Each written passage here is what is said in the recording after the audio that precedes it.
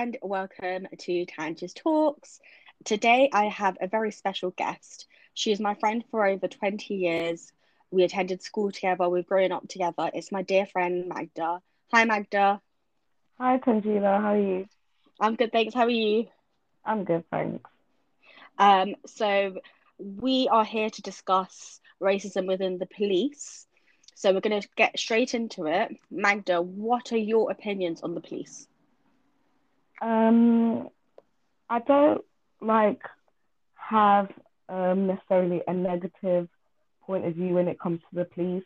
I have a negative point of view when it comes to the way that the police perceive the minority community, be that Black, Asian, especially the Black community with everything that has been going on.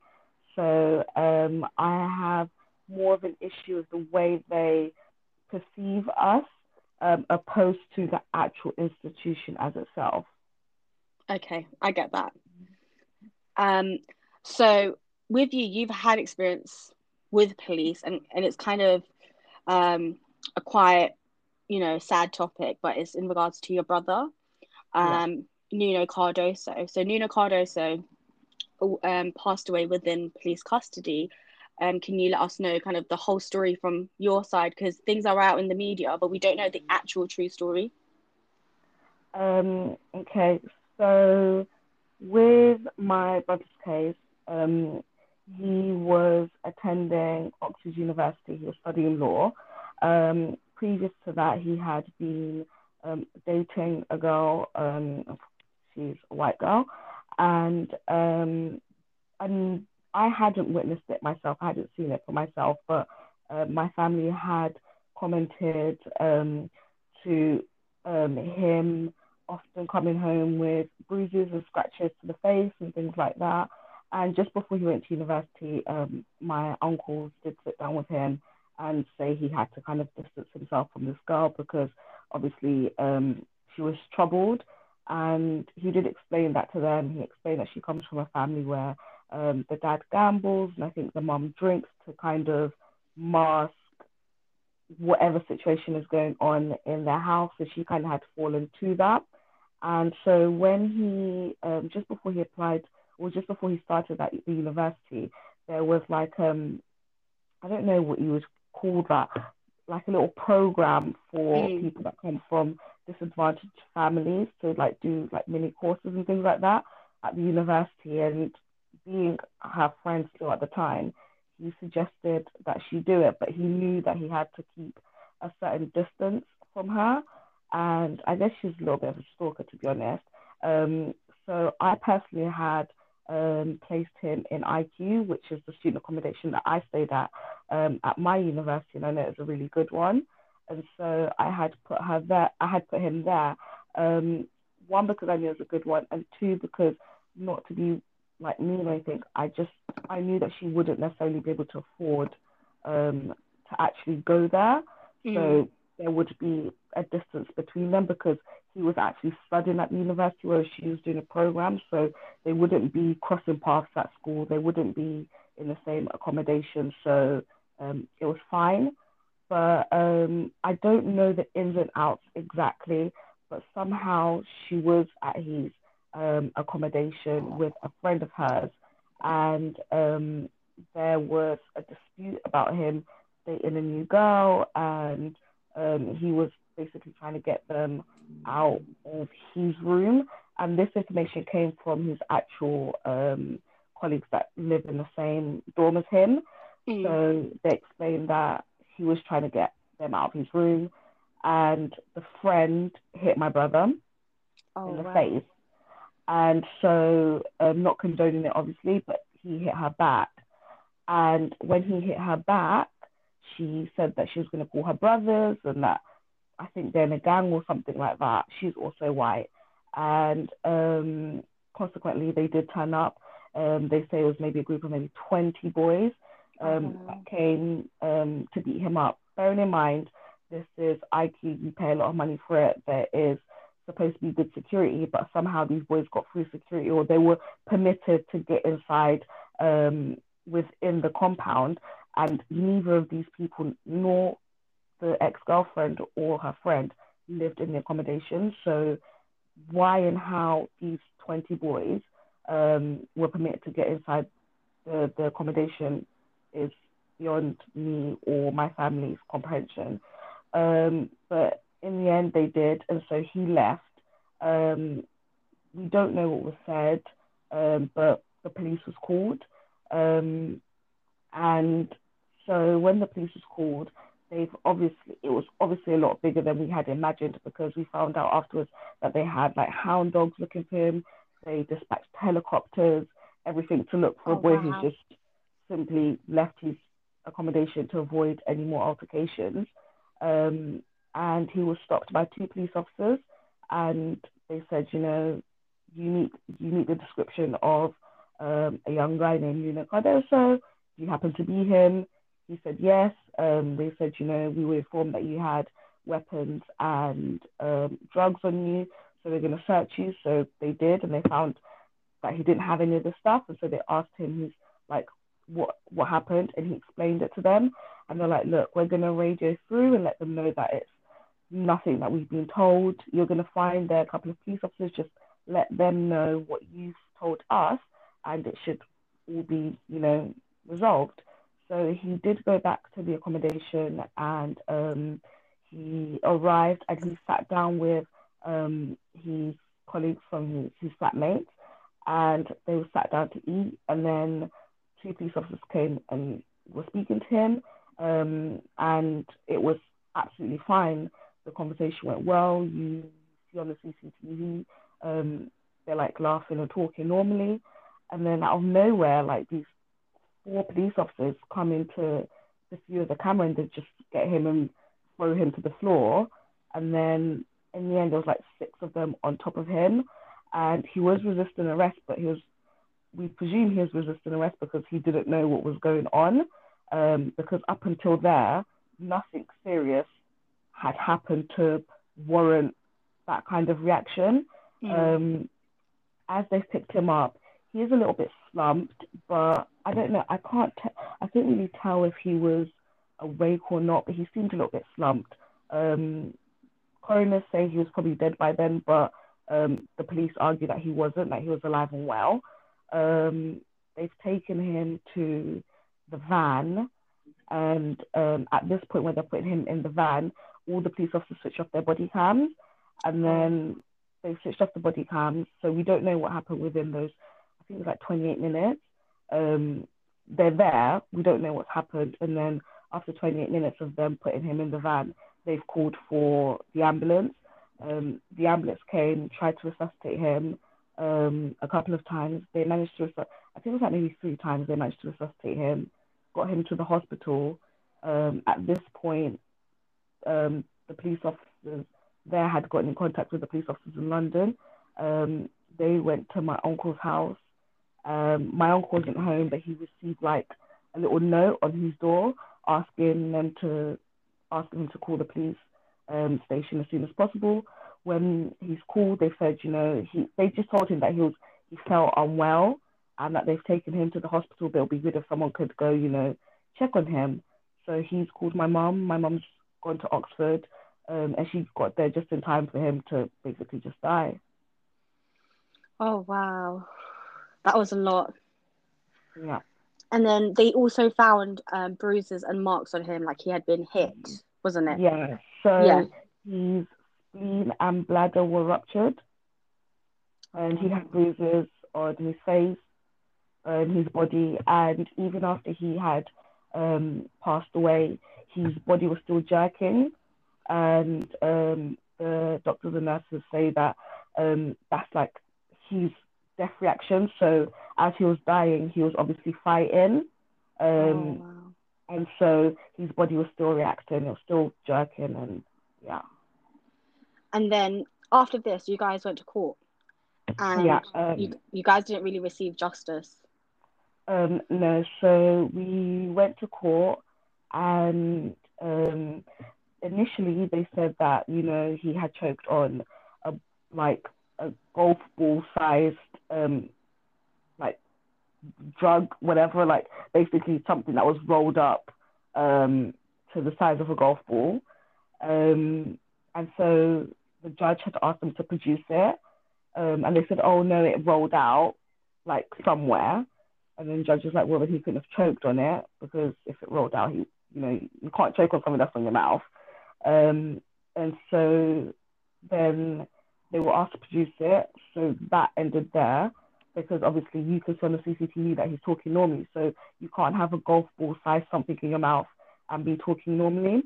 And then two of the police officers actually came to our defense and were like, no, that's actually not true. He spoke normally, he answered normally, he didn't have anything in his mouth other than a little bit of food that he had to begin with, because obviously they arrived and found him eating. But he was done before any of that stuff happened. So that ended, it was like pretty quick. My mom says it was maybe like 15 minutes, because obviously the judge wanted the proof that he had this.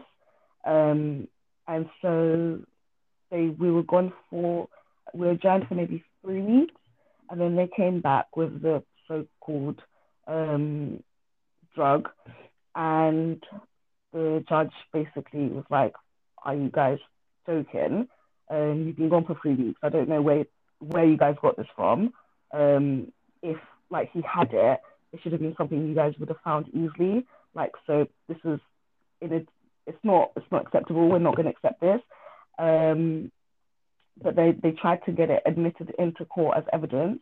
So when they done that, they had to fingerprint it, and basically it got thrown out, because the way that my brother's fingerprint apparently was on it, according to their forensic scientists and their people, the thumbprint was the wrong way around, and what it actually looked like it was placed onto it. So it wasn't a natural someone touching it. It wasn't put naturally. Like, the fingerprint was at an awkward position. And so the judge was like, no, because based on their forensic scientists, obviously, they're like, no, this was not, he didn't touch this fingerprint was placed. So that was thrown out. But at this point, we didn't have a jury yet. So this is just to build a case to actually go to court officially, if that makes sense.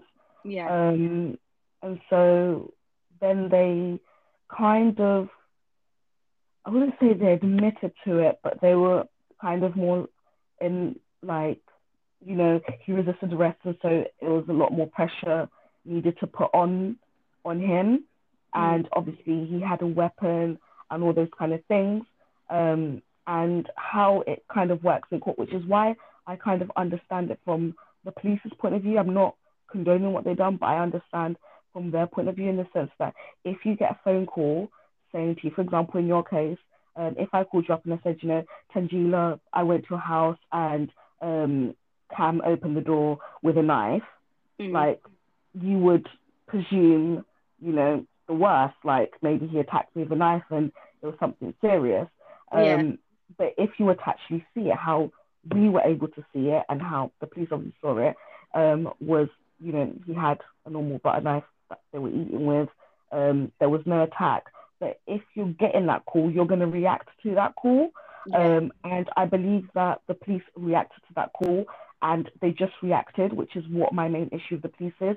They often just react and they don't analyze the situation. So you had 4 sets of police officers that actually were able to analyze the situation, actually sat with him. But then you had 4 police officers that just reacted. So they've just come in and they've just, based on the information that they've received, all guns blaring, and that was the outcome of it. And so because the jury had to receive the information the same way the police received the information, the CCTV was actually not admitted into the court. So they didn't actually see the realities of what happened. They didn't see the supposed weapon. They didn't actually see his demeanor or his behavior, because they weren't allowed to, because they had to see it the same way that the police received the information. And the police received the information in a hysterical kind of way. The warden of their floor that lives like within the accommodation made up stories. What reason till today we don't know why he he says that he received that information, but when he was actually interviewed, they asked him, "Did you see this?" And he's like, "No, I didn't see it." Then why did you call it in like this? I don't know. So, although obviously it's hurt our family deeply till today, but at the same time, I can't be 100% angry at the police because you've got these calls that come in like this. You've got people that cry rape and they've not been raped just because they want to get back at someone. And Yeah. this is basically what the girl said. She said that she called the police because she knew obviously he's black and she thought he was just going to get arrested for the night. She didn't think that he was going to die. Like, you're not allowed to do that. It's not fair, not only on us as a family that's lost someone, it's not fair on the police because you've had helicopters out. And from what we found out is Oxford doesn't have a helipad. They've had to dispatch that from London. And that costs taxpayers millions of pounds. Just that dispatching of of that helicopter cost us £1 million. So basically, us taxpayers, myself, my mum, my sister, we contributed to getting a helicopter out to search for my brother. You've got hound dogs out there that could actually be looking for someone dangerous or could actually be out there looking for a young child, a lost person, an elderly person. But no, they were out there for no reason looking for someone that, okay, in hitting her back, he did commit a crime, but really and truly, you did provoke it. And you can't say that you done it because you thought he was just going to spend the night. Yeah. That's not a reason for you to waste It's not government justifiable. resources. It's not Yeah. justifiable for someone to lose their life. It's not justifiable for his six flatmates to today be traumatized because Oh. they watched it and you're allowed to walk around scot free. And how has this all affected your family? You know, it's really traumatic, obviously, and also the fact that the media's played a huge part. So at the first, the media didn't report anything; it was really quiet. And then when it came out in the media, it was like um painting him to be like this perception of this. You know, he's a bad person. You know, like the Person, yeah, stereotypical how they did Mark black Duggan boy. almost. Yeah. It it allows them to justify the behavior because if you don't have something that allows you to justify the behavior, then what is the reason? I know that Mm. sounds very like Cardi B-ish, but what is the reason? Why did you Mm. do it? Like, why is it okay that a young man, white man in America goes into a school and starts shooting innocent people and he walks out of there with his life and he's even offered food and drink, but then a young boy who's at the prime of his life at a university studying because you when we were younger you'd hear that like no these young black boys that got found themselves in the situations because they were dealing drugs, they weren't working, they weren't being productive members of society, but yet you've now got a young black boy studying at Oxford University. You don't get many black people, rich or poor, studying at Oxford University, studying law, wanting to make a difference, and then this happens. So what is the reason now? So you have to come up with something. I'm not going to be here and paint my brother as an angel because I feel like that's also what hinders us. A lot of when you see these cases of young black boys that are killed, you go to schools and interview them. Oh, he was an amazing boy. He had so much. Don't lie. It's going to make it worse because if Mm. you start uncovering things about them, you then start to kind of justify what the police done. At no point in time have we ever said he was an angel. He had his moments. He had his spats with the police. He done the stupid things that little boys did up until 15, 16 years old. After that, there is no reason. There is no reason to justify that. And how has this affected like your dynamic as a family, and how have you guys kind of tried to move on from this or move forward in life with this?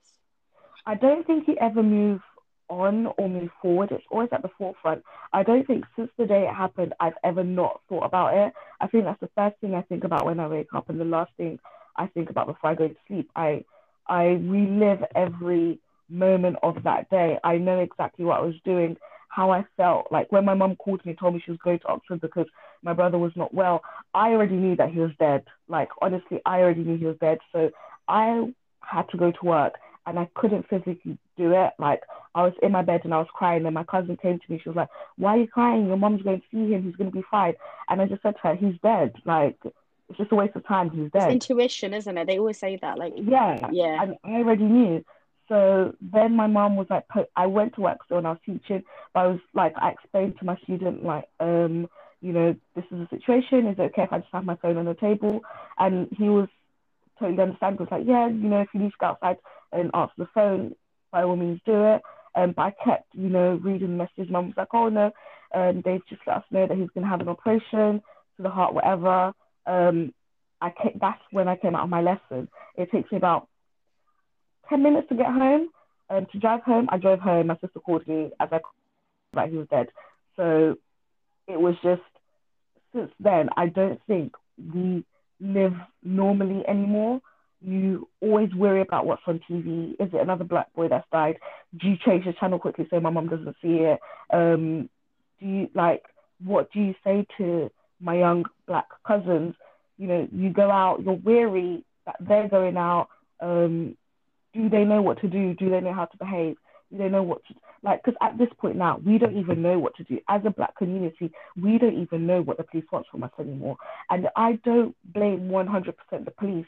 I blame the people that are at the top, the people that tell you that if you see an Arab man with a beard, be wary of him. If you see a black boy wearing a hoodie, be wary of him. Like, why are we not wary of a white boy wearing a hoodie? Why are we not wary of a white boy wearing with a beard? That's not coming from the police. This is what the police are being taught. And it's ingrained, basically. And it's ingrained within us. Yeah, I remember when 9/11 happened, like I have you and we had many Muslim friends growing up. And I remember when 9/11 happened and the way it was like a doctrine that they were just putting it into your head and you started to fear this. And then I was like, wait a second, I know this religion, I know these people. Why am I scared? I'm not scared of the religion. And we were in year 7 then, I remember. It was like our first week when we started. It was literally the first day of school. It was it was our assembly. It was like a half day even. And it was from then on, it was just put into your head. If you see an Arab person, be it a woman, a man, you need to fear them.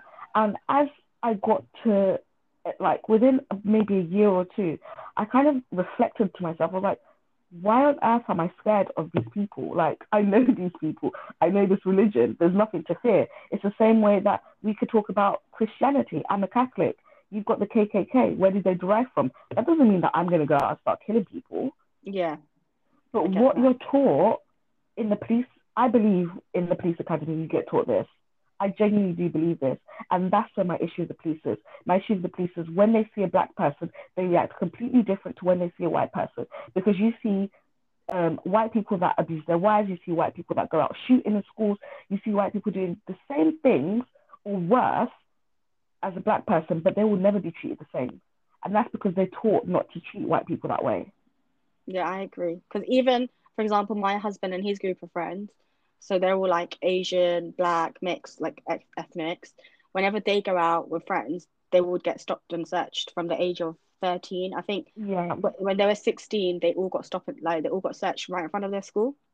Now it'd be like a huge deal, but back then, like in a way, all the teachers were like they got in trouble with the teachers because they got stopped and searched.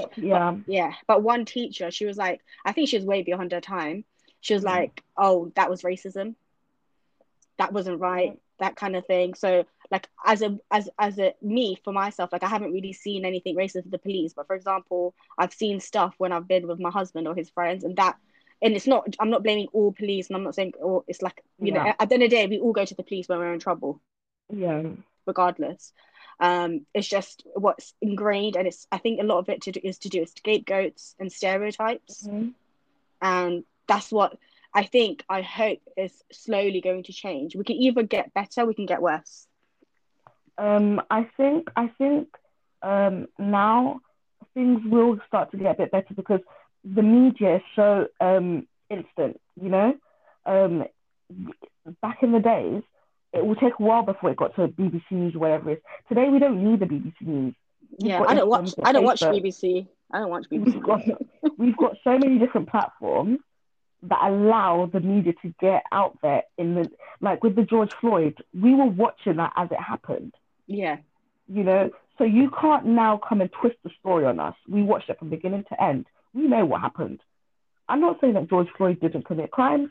Possibly, selling fake DVDs doesn't warrant death Yeah. under any circumstances, you know. So I think that things are going to get better now because the police know that they are being watched. They know that they're being watched, and they know that we're going to want accountability. We're going to want at least an explanation. Even if we feel like we don't get justice, we're going to want an explanation. We're going to want to understand from how did we get from A to Z. We're not going to accept anymore you jumping us from A all the way to Z without getting from B, C, D, E. We're not accepting that anymore. And with the new Yeah. generation coming in, where they're more, they're less racist, they're more Social media accepting of, savvy. yes, and all of these things means that's going to make it a lot harder for the police to do what they're doing. But at the same time, it's going to get better, I hope, because we're having this younger generation going into the police as well. We're Yeah. having this younger generation going into politics. We're having this younger generation as teachers, as doctors. So if this younger generation is the change, they already proved themselves to be the change. They drink less, they smoke less, they do less drugs, they're more accepting, they discriminate less. So moving forward, we're hoping to get these minds into the tops of any kind of workforce, and hopefully they will be the change that this country needs. We've seen the change come about, you know, maybe I think 2, 3 weeks ago when the first police officer in England was sentenced for the death of the black person. You Yeah. know, we haven't seen that. Yeah. We've That's never true. seen that. And that's come off, I believe it's come off the boat from the George Floyd situation. And I believe more of this is going to happen, especially with the younger people going into the police force, the army, hospitals, wherever it may be, that we do find is discrimination. There will be a change. There has to be a change. As you said, it's only going to change either for the worse or for the better. Yeah. And I think as well, people are more educated and they kind of say it how it is now. Like Yeah. I told you about the story where I was picking up Aiden from school, and Mm-hmm. there was this three boys. There's one Asian boy and two white Caucasian boys, and I think they were saying something to him, and then the Asian boy was like, are you just picking on me? Do you just hate me because I'm brown?"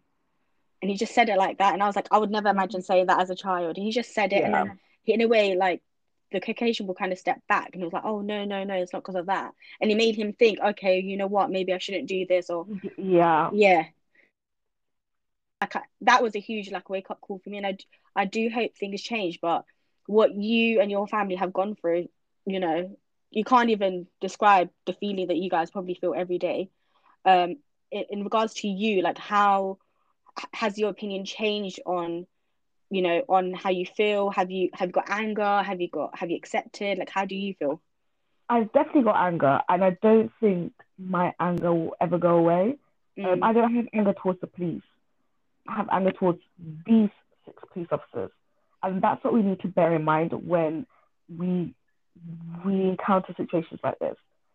We can't generalize a group of people because then it mm, makes it okay for you to generalize Muslims. mm. Then it makes it okay for you to generalize gay people, white people, black people, whatever it may be. You can't generalize a group of people. You cannot. That's not okay. I will never, ever, ever, ever accept anyone saying to me that they justify something bad happening to a police officer because they're police and my brother died on the hands of the police. No, I don't accept that. That's not okay. Not for me, anyways. I hate those 6 police officers.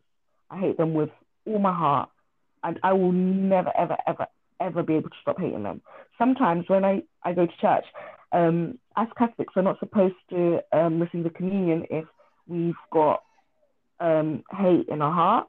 So we first have to, you know, confess and ask for forgiveness before we can receive the communion.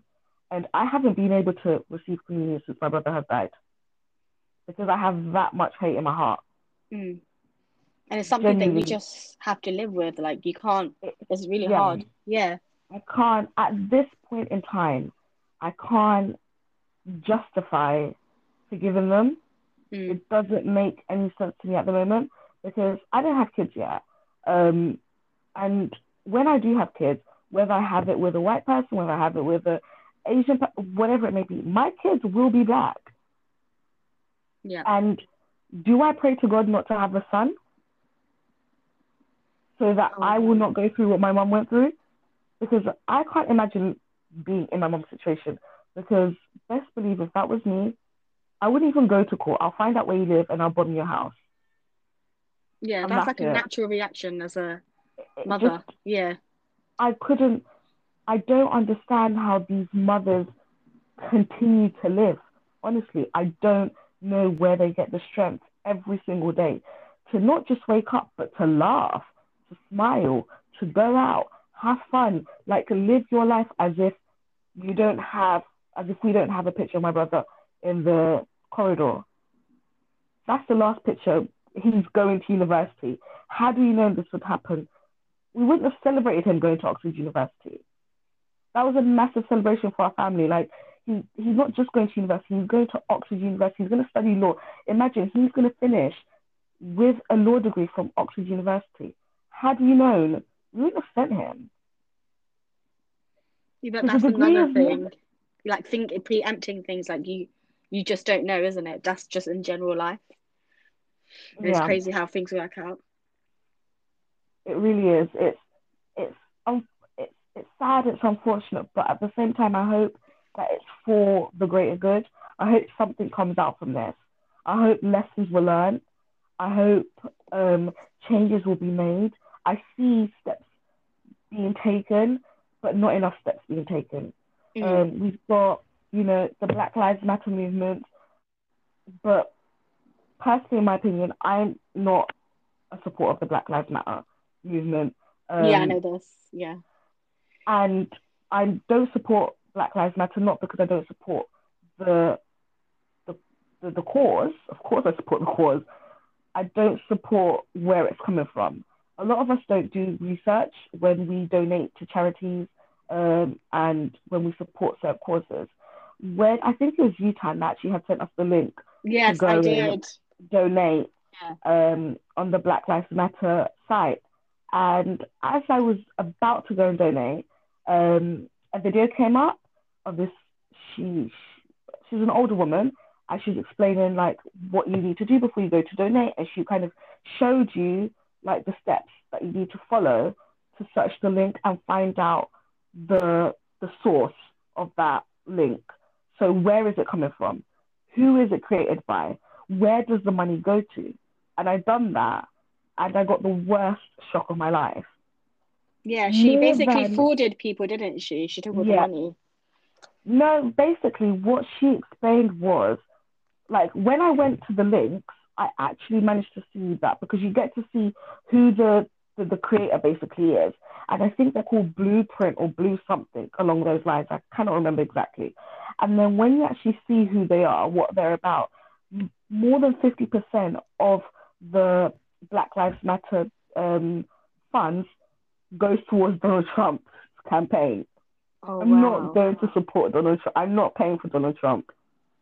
I'm not supporting Donald Trump. So by giving to Black Lives Matter, I was actually given to the Donald Trump's campaign. Oh And wow. a lot of us don't know this. So she did, I have to find it. And if I do find it time, I will forward it to you. Maybe you'll want to send it to your supporters. But there is a way for you to actually find out the main source where the link is actually coming from when it comes to charities. So Yeah. you can actually see where your money really is going to because it has like a pie chart and it Yeah. tells you, for example, it was like maybe 10 or 15% actually went to the Black Lives Matter cause. You had, I think it's 57% went to the Donald Trump campaign. Something, it was just a huge chunk of it was going to all these other places. And then you had the tiniest little red part of the pie chart. I will never forget it. This tiny little part of the pie chart actually goes towards anything to do with the black community. And that's another thing about charities now. I don't even like donating because I just don't trust anything. Yeah, Like, it makes me feel so on edge. yeah, Um, definitely. another thing we wanted to speak about, this is our last topic, was colorism, because Mm-hmm. you're Angolan. So Yeah. I know like you guys vary in color, like how Asians vary in Mm-hmm. color. I think you guys vary a lot more in color. And Yeah. obviously, colorism exists in all ethnic minorities, but you know, how has this affected you? Um, I I wouldn't say colorism has necessarily affected me. As you said, obviously, I'm Angolan, and our family is very diverse in colors because obviously being colonized for such a long time by Portugal, we vary in color, hair texture, eye color, height, body shape, all of those kind of things that come with colonization. And in my family, we do vary in colors. We go from, um, I would say, a little bit darker than Heather, a friend of ours, to Like everyone knows, Heather's yeah, my Caucasian friend. right down to darker than me, you know, and that's our family, and it's normal for us. We don't see a difference within our family. But I know that my mum, for example, just the other day was, telling us stories of her childhood and how I'm dark skinned, but as a as as a young child, my hair was of a very silky texture, and Angolans not being the brightest people, your hair, if you've got what they consider to be, mixed hair, you're deemed to be mixed race. And so there was a time where there was a kind of war that was going to break out in Angola where they wanted to get rid of, the mixed race people and the white people. And my great aunt had a fear for myself and my siblings because although we're of a darker complexion, our hair for them was considered to be of mixed race hair. And so she was, telling my mom to hide us in a basket or Wow. wherever it may be. She herself was disowned from her own immediate family, as in her brothers, because her brothers were dark skinned and she was mixed race. She was actually mixed race. Her dad is white, but her brothers had a different dad. So they were dark skinned, darker than myself, and she's mixed race. And within our family in the past, we have had this issue. In my dad's family, we wouldn't necessarily have this issue, but we do like to joke like with each other. We do call sometimes. We've got an aunt that we do call her mixed race. It doesn't seem as bad in Portuguese as it does in English, so it's honestly not like a horrible thing. Like for example, this is actually something that you guys don't even know. My nickname at home, up until maybe even now when I go back home, it's difficult for people to call me by my name. They very rarely call me Magda. Even my grandma, like if you say, "Oh, Magda's calling," she's like, "Who the hell is Magda?" You have a secret name that you've never told us before. Yes, it's actually Blackie. In Portuguese, it's Pretinha, but Preta is black, so black female, and then Inha is what we add when we're trying to make it cute. So like it makes it like small or whatever. But we have those kinds of names in Portuguese. For example, we have Clara. Clara means light. If someone is like there's a small child, a little girl, we'll call her Clarinha, which is lighty. It sounds bad in English, obviously, but we Yeah. do have that in Portuguese, and it's very, very normal. But that's not because we're discriminating. It's just sometimes the child is maybe very light skinned or dark or whatever it may be, and they make a cute name out of it. But I know that there are parts of um, Angola, especially I think where we're bordering with Congo, where they do have a problem with that. They use bleach on their skin to make them fairer, Yeah. um, because being dark skinned is deemed as a bad thing, and you still unfortunately do have self racism in Angola, where Yeah. if I was to go to a restaurant with a fair skinned person, I will probably be the last person to be served. And if they come with the bill, I probably wouldn't be handed the bill. They'll hand the bill to the fair skinned person because they'll just assume that that's the person that has the money. Oh, wow. Yeah. So I think that is kind of similar in our culture as well, because we have words as well in Bengali. And like, you know how you said how they have it's cute nicknames, so we have that. Yeah. And then the bleaching is like a big thing in our culture as well, because you know, fair skin. But Mm-hmm. I do think colorism is getting a lot more kind of, you know, coverage now, and people are Yeah. highlighting their experiences and talking about it a lot more. I've got like cousins that have spoken to me recently that are darker skinned than me, and then they would tell me the experience of what's been said to them, and I'll be like, oh wow, like I had no idea, you know, I wasn't Yeah. aware of it. But yeah, like I think you're quite lucky in regards to colorism and your family being so open minded and not really being affected by it, which is good. Obviously, not all families are like that. Yeah. And in regards to your brother, you know, thanks for sharing your story and opening up, because I know it's something that I actually didn't know. I didn't know the whole story about your brother. Yeah. So thanks for opening up and thanks for coming on. Is there anything else Thank you'd you like to for having say? me. No, that's it. Just thank you for Yeah. having me. Should we do a shout out to Heaven Orientation in case they're Yeah. listening? And the babies as well. Shout Yes. out to the CSG group, and the babies. Yeah. So these are our Camden girls. These are our school girls that we've grown up with. So thank you so much, Magda. Take care. You Thank too. you. Bye. Bye.